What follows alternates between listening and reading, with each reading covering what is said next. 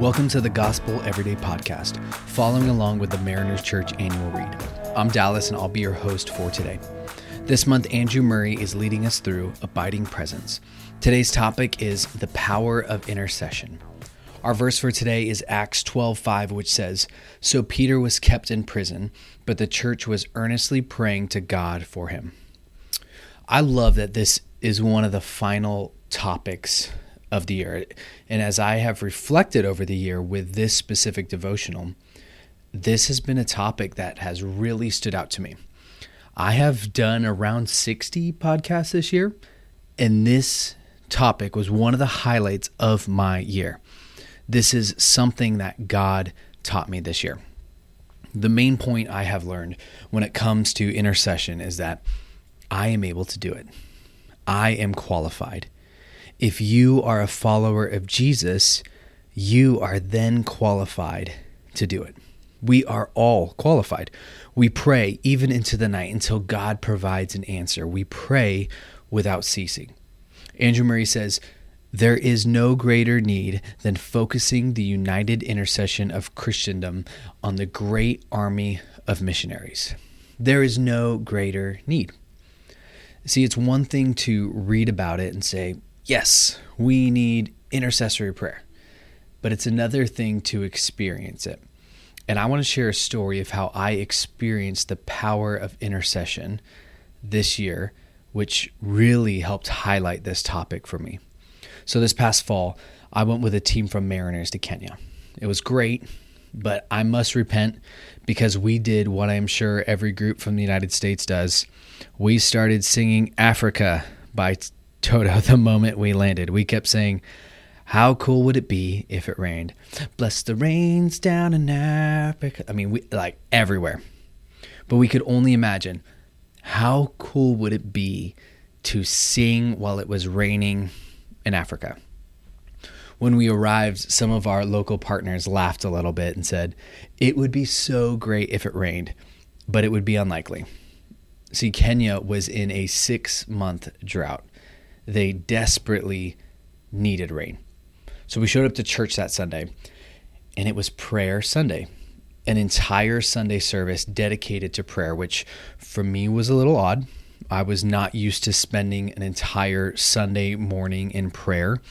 I was used to 4 songs, a 30-minute message, a great closing song, inspired invitations, and the best part of service, which we all know is the benediction. It's a prayer over us.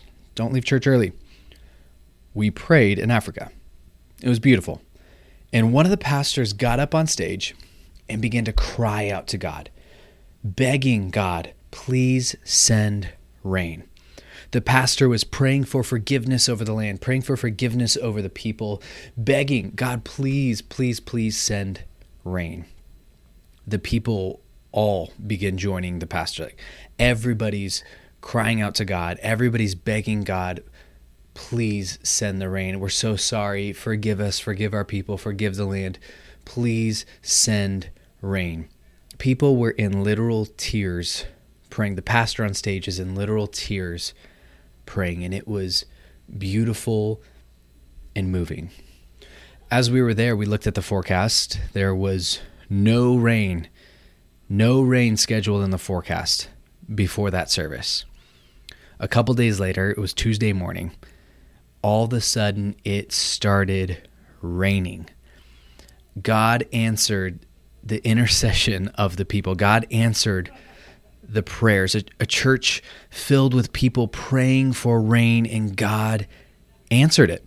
I remember the moment stepping outside, and our whole team we're looking at each other as we're dancing, as we're laughing, as we're singing Toto, and saying, "Can you believe God answered this bold prayer?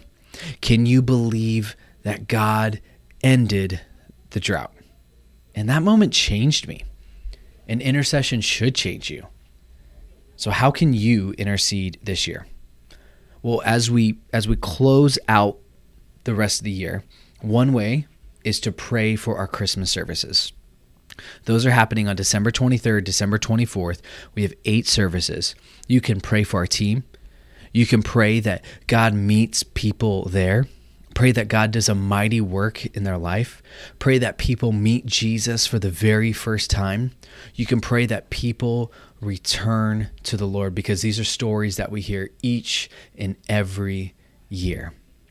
I've seen God end a 6-month drought through the powerful and bold prayers of a church. I watched it happen with my own eyes.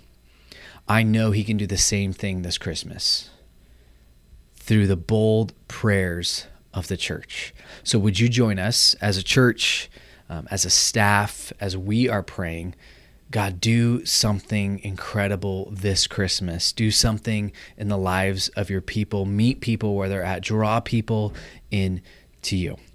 So as we finish, I want to say a prayer for my own that I want you to join me in, and it's for our community for this Christmas.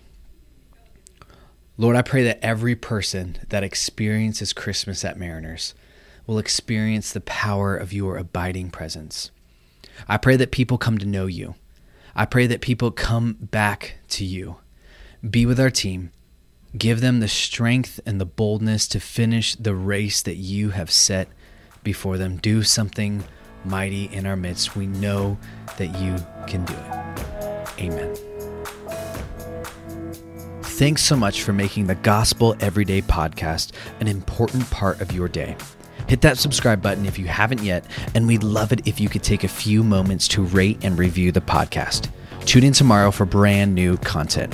If you'd like more information about Mariners Church, download the Mariners app in your favorite app store or visit marinerschurch.org.